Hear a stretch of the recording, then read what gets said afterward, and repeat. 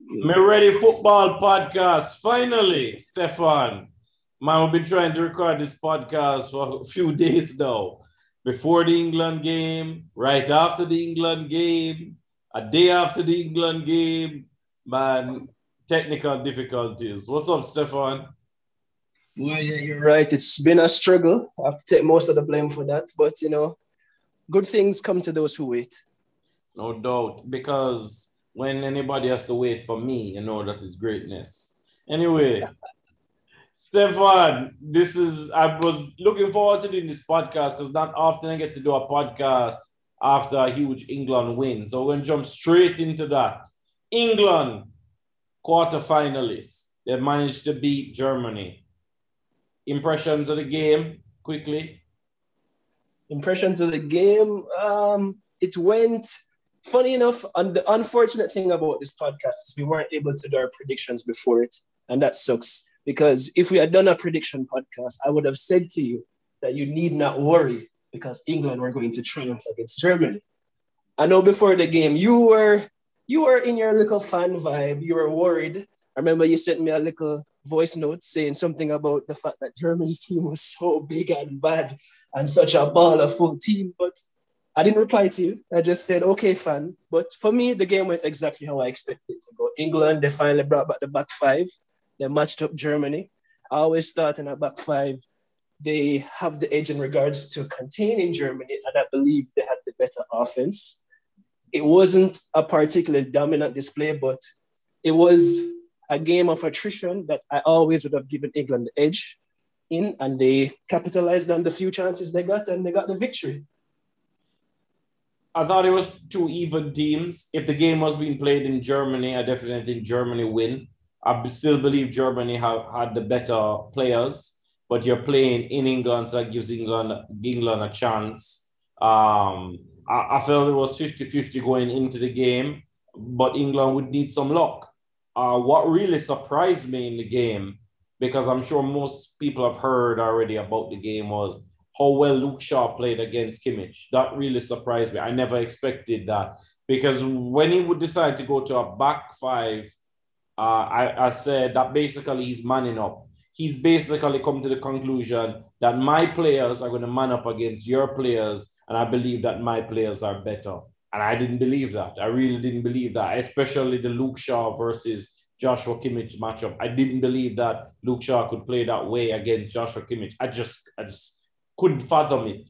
That surprised me. It didn't surprise me how England was able to contain Germany for long stretches, because Germany has had trouble over the last few years facing that sort of containment. Two holding midfielders, three at the back. You have Kyle Walker running around at 100 miles an hour.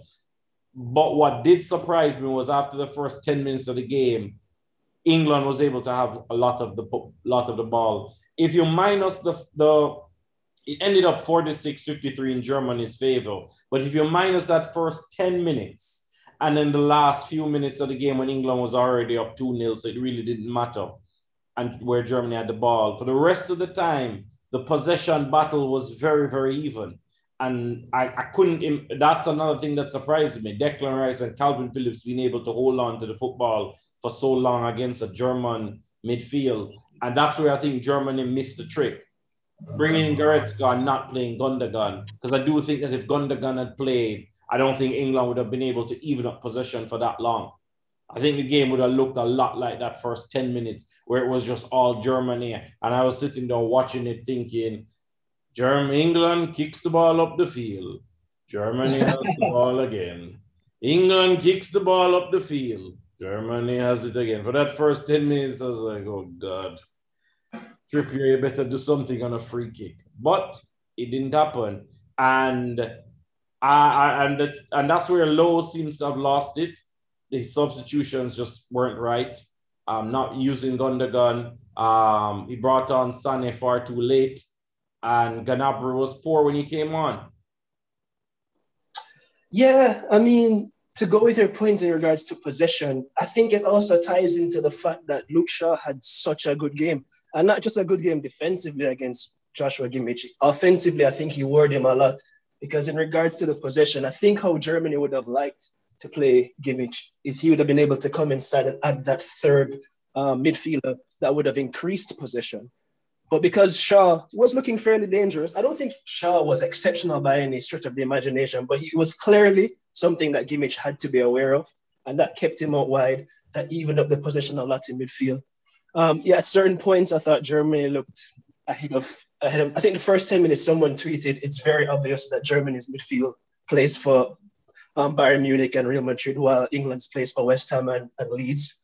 But I thought Calvin Phillips reacted very well. Thought Declan Rice had a good game after putting back a player on the box. Overall, as you said, that you started it off fairly well. It's two good teams, or not two good teams, two evenly matched teams. They're both evenly matched on the field, and I think more importantly, they're matched evenly on the benches in regards to the coaches, because as you said, I think Lowe got a lot of things wrong. Southgate's gotten a lot of criticism when I think it's a bit unfair. I think he's done better than people will give him credit for, and I think Lowe has been worse than people have actually been pointing out.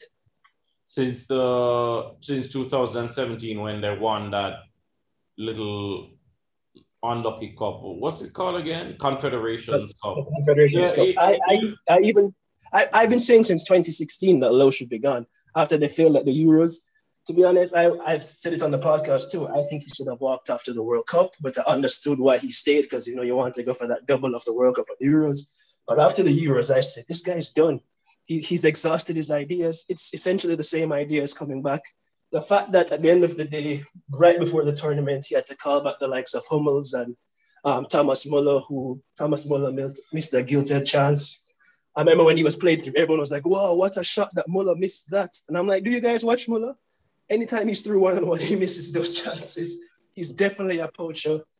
Germany expected way too much of him, and as he's shown for club and country, when you expect too much from him, he fails to deliver, and he failed to deliver for this tournament. Another tactic that Southgate, I have to give him credit for, was having his defenders knowing when to step into the midfield to form that third midfielder, bringing in Harry Maguire, because that was a big decision over Mings, who had actually started the tournament very well. But Maguire is far better on the ball. Mings pacier, but on the ball, Maguire is just a much better player, carries the ball better. And I felt the leadership from Harry Maguire, mainly with him screaming at Jordan Pickford at least 3 occasions, because there was different times he wanted to switch back the play back to Jordan Pickford, but Pickford's positioning was on the wrong side of the post. So when he was wanting to play to him, Pickford was the wrong place, and he's screaming at him saying, what the fuck are you doing? Like, I cannot play it. If you're on the right side, I cannot play it across the goal. What are you doing? And then there was another time where then he's too close to him. So he plays it to Pickford, and Pickford just launches it, and Pickford looks at Maguire, and Maguire is saying, it's actually, I think you'd have to go back to the game. I've watched the game like 3 times. He points to him, and he's actually, he needs to stand here when I have the ball. So there was that. And to Germany's credit, there were times when they were able to take advantage of when England's defenders stepped up. Notably, when Declan Rice got his yellow card, that was because John Stones stepped right in, and Muller turned him beautifully, made a through pass. And irony is, I've always said Muller's passing is overrated, and his finishing is what he should be praised for. He made that beautiful pass.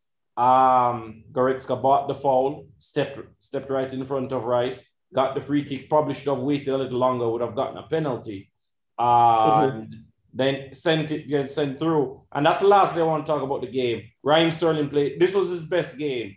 No questions about it. Up until the 80th minute, best. Yeah, it was between him and Luke Shaw. And the reason why I give Luke Shaw so much credit is, if I'm going to give Kimmich so much credit for being such a fantastic football player, and Luke Shaw was able to, in my opinion, outplay him.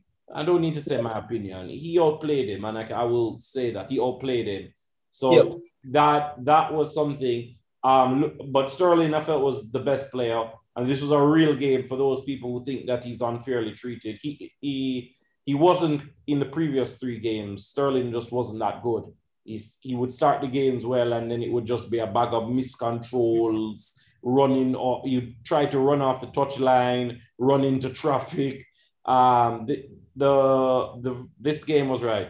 He made that great pass to Germany, and we talk about his mistake, but actually yes, we already know the mistake, but the real mistake was actually a player that was credited, Harry Maguire. Harry Maguire left Thomas Muller and goes at Kai Havertz. He doesn't need to go after Kai Havertz. He needs to actually drop off. Kai Havertz has the ball in his own half. Make Kai Havertz come because you have Kyle Walker beside you. Kyle Walker is so fast. If Maguire keeps dropping with Thomas Muller, I guarantee you Kyle Walker is going to get there. How do I know this? Because by the time Muller was about to shoot, Kyle Walker was millimeters beside Muller to shoot. The way how he was able to spurge past Maguire and Stones. So that was the real mistake that people didn't really talk about. Yes, there was a bad pass by Sterling, but the reaction of Maguire to go to the ball reminds me of what Fabio Capello used to always say about Italian defenders. I remember he was talking about the Premier League once and he was saying these goals wouldn't have been scored on Italian defenders. And he was complaining about how Premier League defenders are so easily attracted to the ball.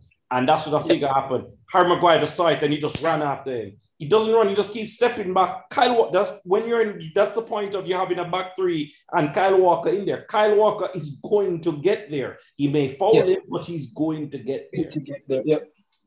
Yeah, I agree with you. Yeah, but to sum it up, I thought Sterling, again, as you said, best game of the tournament for sure. I think even the criticism in the previous games has been a bit overdrawn. I've always regarded Sterling as a good player. You know, I think there's a bit of unfair treatment in regards to saying things like he runs into dead ends and that kind of stuff, because at the end of the day, I think he's put in the team to make those runs, to try and create that kind of stuff. If it doesn't come off, people criticize it. But when it does come off, he starts the goal that he scores. He gets it out wide. He comes into dead space, really and truly, but he finds the pass and then makes a run to the box for the tap-in. That's quality football. I think he's been England's best player of the tournament. 3 goals justifies that. And I think England fans can be casually optimistic about progressing further. Ball handling was really good against you. I've always been critical of his ball handling, but it was good. Yeah. Anyway, moving on, we're the quarterfinals. Predictions. Spain. I said Spain coming in was a team that people should watch. Germany winning the tournament. But I had them winning the group against France. It didn't happen. It didn't happen. But I still think Germany were as it was an even game against England. The game was at England. England got the luck. I shouldn't say the luck. They got some of the breaks and they won. And and they're out. No shame in that. So, but Spain was a team I said everybody should watch. They go up against Switzerland, who knocked out France. Big shock right there. Big. Funnily enough, before the tournament, I think you had Germany to win, but you were telling people that Spain could be a contender. Before the tournament, I was saying I had Spain to win, but I was saying that because of COVID, I'm going to switch it to Portugal. So both of our actual predictions for the winners have gone out early. Portugal disappointed in me greatly. And then I think we both, not both, I think everybody had France as contenders. They're now home. It's turned out to be a fairly interesting tournament. Well, France, as you and I have spoken about many a times, France play the way how they play. But there was 20 minutes there once after Switzerland missed their chance, missed their penalty. Benzema and Pogba just went to another level. The level that Pogba and Benzema were playing at. No other human being outside of Messi, of course, could play better. Pogba, as I said, I used to call Paul Scholes at his best Papa Scholes, because he used to just be like a father on the football field, bouncing children around. He looked like that's how he looked. Pogba was just phenomenal. And then you look at, then you look at Benzema, the movement, everything is right. But what I want to talk about quickly on France, because we can't spend too much time on them, was I think Mbappe is getting too much criticism. Yes, his finishing in the box was poor. And that deserves criticism. But his overall football was actually really good. It just happens that it was just one of those tournaments where it just didn't break right for him in the box. I've seen it happen to Messi. I've seen it happen to Ronaldo. I've been seeing it happen with Kane. Well, no, Kane just hasn't been playing well. but He just hasn't been playing well, happened to man. him in the box. He had to take in that shot at Harry Kane. Good goal though. But yeah, I've seen it happen to other players. So I'm not going to. His overall football effect was good and gave France that weapon. It just came back to haunt France that the lapses in their overall football and the weaknesses in their overall football came back to haunt them. Yeah, I agree with you. Sorry, plus the injuries. They lost players. They lost. Benzema. That's when I started to believe, they were in trouble. When I saw Sissoko coming on, and I still don't know what he's good at in football. You know what? When watching that Switzerland game, Kingsley Coman came on the field, and he definitely made an impact. And then he got injured. I remember earlier before the tournament started, your whole thing with France was if they get through the run that they get and they win, you really can't take anything away from them. You said that Benzema's inclusion was going to be big for them. But you also had pointed out that if France was able to get one of Ousmane Dembele or Kingsley Coman playing well, that was going to be a potential game changer. And after you said that, they both get injured. So you definitely changed them. Once I saw Dembele get hurt, Stefan, I remember that people were saying, I was like, that's a huge loss. They've just lost their main weapon. They've just lost that weapon that you just can't lose. I didn't say it then, but when he went down, I said to myself, that's going to be an issue, especially when he came out that he was missing the next 4 months. He's not even minor injured. He's injured.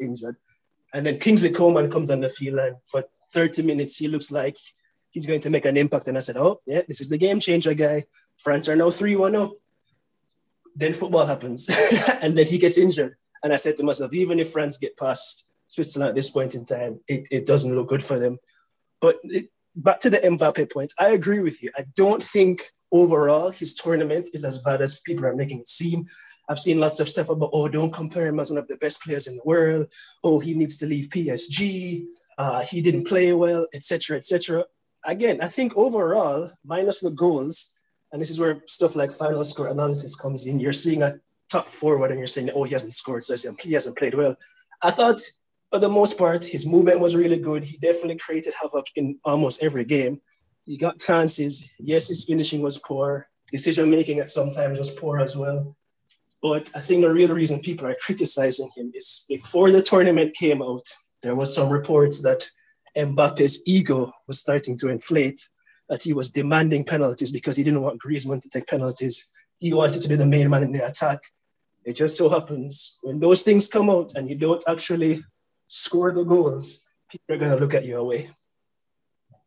Yes, and when Paul Pogba was criticized after the game in the French camp for his defensive duties, and yes, Stefan, I'm going to say it again. Declan Rice, you notice I didn't mention anything about Declan Rice and Calvin Phillips as no defensive great stalwarts in the Germany game. They played very well defensively. I expect that if you're a good football player, a defensive midfielder, and you have three center backs and your fullbacks are played well, I would expect you to have a good game. Now, people are saying Paul Pogba vacated his defensive work. You can't have it both ways. You can't tell me that Conte is his world-class, legendary defensive midfielder, two players at once, but he's not good enough to allow Paul Pogba to express himself. So then what is the point? Yep, I agree with you. And I've said this many times. And that point will never be brought up by anybody anywhere else. So the few people that do listen to this I want an answer on that. If he is so great, he is so world-class, he is all world, the best that ever played in the position, the best defensive, blah, blah, blah. How is it that Paul Pogba is being blamed for lack of defensive duty, which I never really saw, because he's expressed himself? Every attacking midfielder is going to go and express themselves. So that's why you have a defensive midfielder to try and cover those spaces, right? But the only time it seems that Conte is able to do all of that is when he was at Leicester, when he had somebody beside him and they were sitting deep, or at Chelsea when they played a back three and he had another defensive midfielder beside him and he can run around. France, they played a back three. The defenders had no clue what was going on. That was a bad decision. And he never had the luxury of having another of having other defensive players beside him to help him close the space.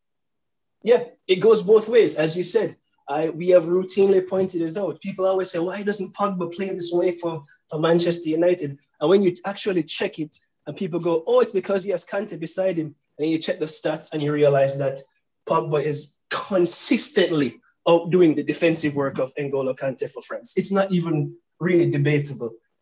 That's the difference. It's not much of a difference, really. It's just they play the same way that makes Kante look good. It's usually Pogba who's sacrificing his game, and then he has a few little attacking moments. And people say, why doesn't he do this for Manchester United? He does it for Manchester United all the time. But for France, people view international football through some kind of spectrum that changes their intelligence or something like that. I don't know. But yeah, funnily enough, before the game, you said it was a mistake for France to go with a back three. I agree with you. But apparently, that was the wishes of France and the likes of Paul Pogba, because they didn't think they were getting anything. They didn't think they're getting the max out of Benzema, Mbappe, Griezmann, and Pogba as an attacking threat. So they wanted that third centre back, which would allow Pogba to go up more, would leave Kante to do more defensive work. And what happened? They were 1-0 down, almost 2-0 down. And they had to quickly change it back to how it was. And they got the 3-1. We've spoken about this before. All this talk, France are what they are. The whole idea of changing up systems and trying to be able to be more Spain-like or 90s Argentina-like or even late 90s France-like, that's not who they are. They're a team built to be without the ball. They are a team built on solidarity of the whole. It's a team that is built on the whole coming together, being greater than individual pieces. And individual pieces was highly, I'm not going to say overrated, but overhyped. You would have thought France had every player on France's team was a Champions League winner. The way how they were spoken about, they have all of this talent. That's like, really? It's not. It doesn't even get. I wouldn't even say a Champions League winner. You would think that everyone on France's team plays proactive, ball possession, dominant football for their club teams, when that's not the case. Benzema plays for Real Madrid. Yeah, Griezmann's at Barcelona, but he built his career at Atletico Madrid. Kante is not a ball possession midfielder. Pogba has never played for a ball possession midfield.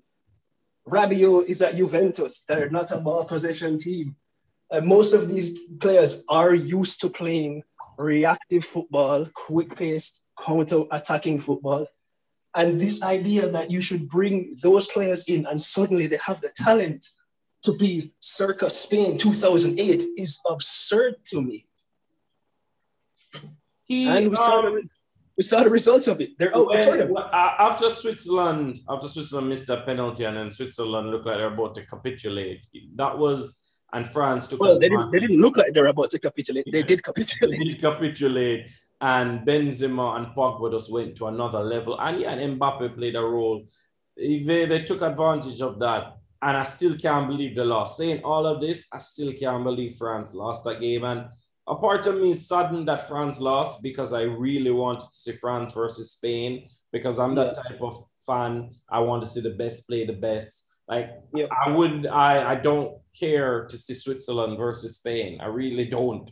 I don't want to watch that football game ever. But I did want to see Spain versus France. I want to see those contrasting styles, the dribbling, athleticism of France versus Spain's tremendous ball controlling players. Before the tournament started, we said with Spain, no matter who Spain plays, they're going to be dominant and have the ball. And I would have loved to see Spain versus France because, one, I think based on the actual football, France have the team capable of being successful against that. Yes. But also because I think it would shut up people and have them realize that really and truly France cannot play like Spain. They have to play the way they play. That game would have really looked like Barcelona versus Atletico Madrid. But the difference is that France has much more skillful players than you know what it would have looked like? It would have looked like Spain versus Switzerland on Friday with better players than Switzerland. It's going to be the same game, really and truly. But we're going to see an inferior level of footballers from Switzerland. They're not going to have the great Granit Xhaka as well, so that's going to make them even more defensive. But yeah, it's a shame that France are gone home. Get the fuck out of here with that shit. That's it, a baller. All right, Stefan. You know what? I just like to point out that when Pogba scored that third goal, he started dancing, and Granit looked at him and said, "All right, cool, I have something for you." And then Pogba lost the ball, and Xhaka equalized the game. I didn't care that the other guy scored. He made the pass, and it was all Xhaka. But France. No, fun and jokes aside, as you said, we would have wanted to see France versus Spain for the footballing aspect of it, but that's the type of fan you are. I love to see big teams lose, so I'm delighted France are out. That means you're glad when England win then, because England is not a big team. So I was fully on side. I was fully in support of England getting past Germany. We just didn't do the podcast, so you didn't hear it. All right. Italy versus Belgium. Belgium missing De Bruyne and missing Hazard. I thought Belgium was poor against Portugal. And Portugal having 24 shots. Belgium scored a great goal in their one shot on target out of 5. They couldn't keep hold of the ball, and we don't have enough time to break down that, but I definitely think that Italy should win. Definitely. I agree with you. I mean, Belgium are missing Hazard, who hasn't been missing Hazard for 2 years? But they're missing De Bruyne. I don't particularly think Belgium have looked great in any of their games. I still see a lot of weaknesses in the team. And without Kevin De Bruyne, who is their star man, I'd be very surprised if they get past Italy, who have just looked so comfortable during this entire tournament. But they had some anxious moments against Austria, but I never thought they were going to lose that game. Italy, I will say, they do look very, very, very technical with the football in tight spaces. The way they're able to roll off markers, the subtle skills of their football players seems to be something beautiful. They did have some weak moments against Austria. I mean, they could have lost the game, offside flag. But overall, I don't think at any point in time where they're truly, really worried. And once you went to extra time, I didn't really think Austria would have had a chance. They had to get to win in the 90 minutes, and they didn't. But yeah, I think for Belgium is going to have to. They will sit deep and they will just try and probably even play for penalties. That's what I think. Because on paper, Italy have the better players. The players are more skillful and they're in better form.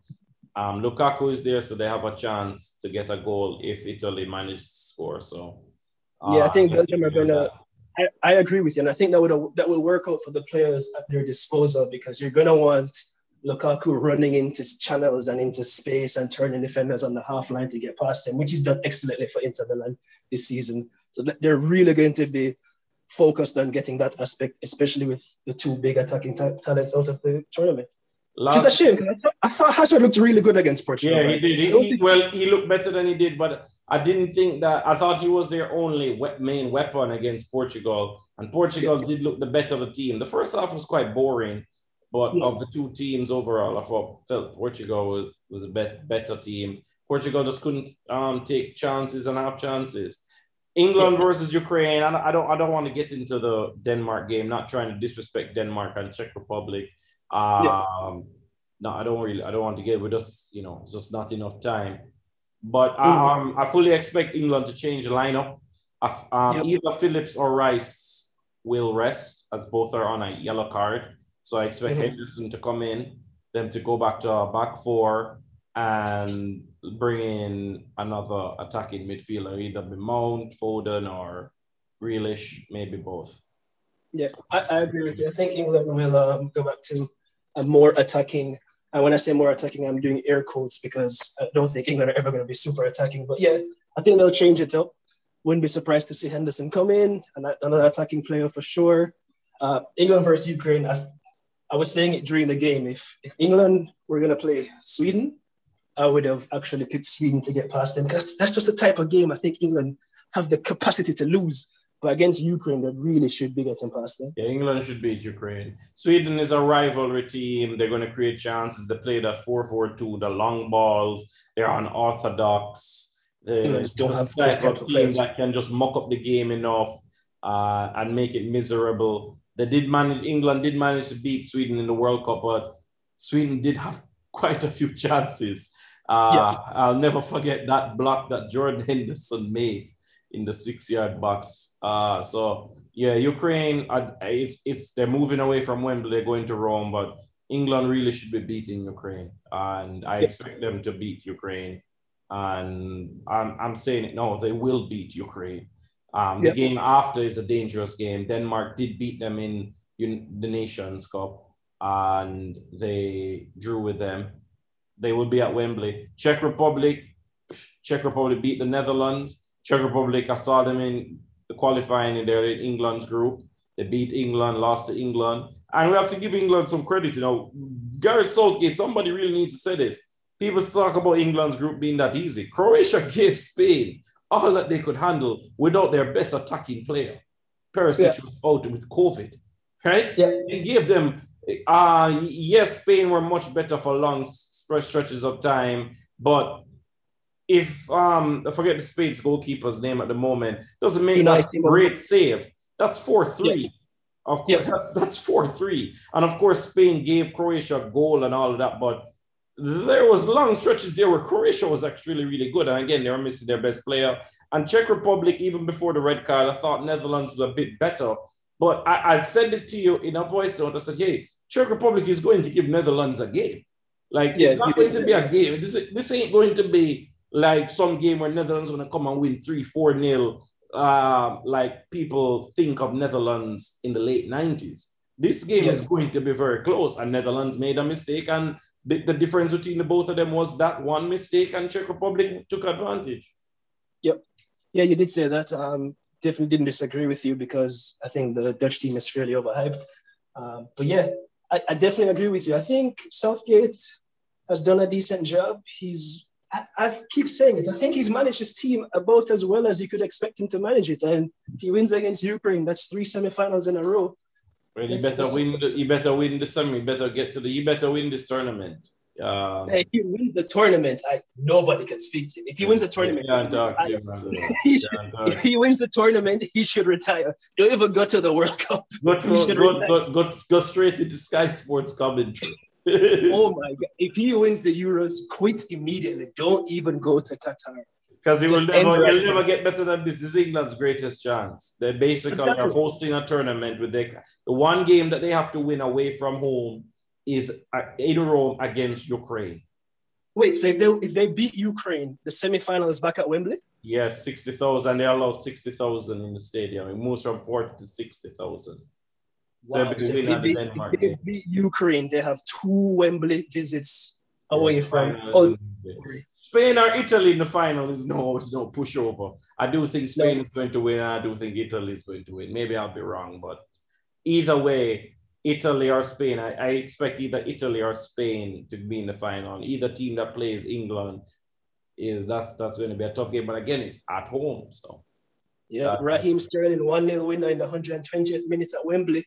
But you know what I'm fearing? A friend of mine who's a huge Sterling fan, a couple of years ago, I said Sterling wasn't world class, he's top class, and he was so angry. And he said to me, you know what I want to happen? I want England to make it to the final and them to lose 3-2 after Raheem Sterling scores 2 goals, tied up, and for your heart to just break. And then you can't blame Raheem Sterling. I was like, I'm not blaming him. And he just says, the whole mission is for Raheem Sterling to score all the goals and for England to just suffer that last heartbreak at the end. And so far, he looks what's the word? Prophet. He looks like a prophet. So it's so disheartening that Kane scored that goal, because I would love for England's only goal scorer at the Euros to be Sterling. But anyway, we can't get into transfers or anything. So I'll talk to you after quarterfinals, where hopefully England will be heading back to Wembley, getting ready to prepare for a semi-final tie. Yeah, let's do it. All right then, Stefan. Good catching up with you. Talk soon. Peace.